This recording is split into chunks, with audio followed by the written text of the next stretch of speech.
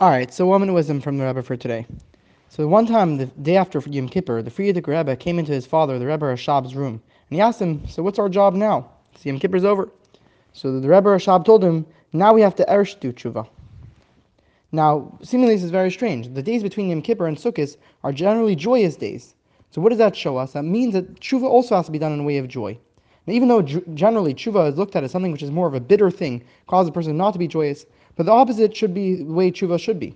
As in truth, when a person thinks about the fact that he can do tshuva, and that nothing can stop him from coming closer to Hashem, and nothing can stop a person from repenting, and especially the fact that a person thinks about the fact that Hashem for sure does forgive him, and you have 100% certainty that Hashem will forgive the Jew for anything he does, and right when you ask, Hashem will forgive you, something which can cause a person to be very joyous. So if you know that even the days of Rosh Hashanah, Yom Kippur, are supposed to be, even though it's serious time, it's scary, but it's joyous as well. So for sure these days now, when you're coming to Simchas Torah and Sukkot, for sure days of joy, should be in a way of, even though there are different levels of joy, should be in a way of for sure total joy, even though we're still doing the idea of tshuva and whatever it is, still important days, but should be in a very joyous way.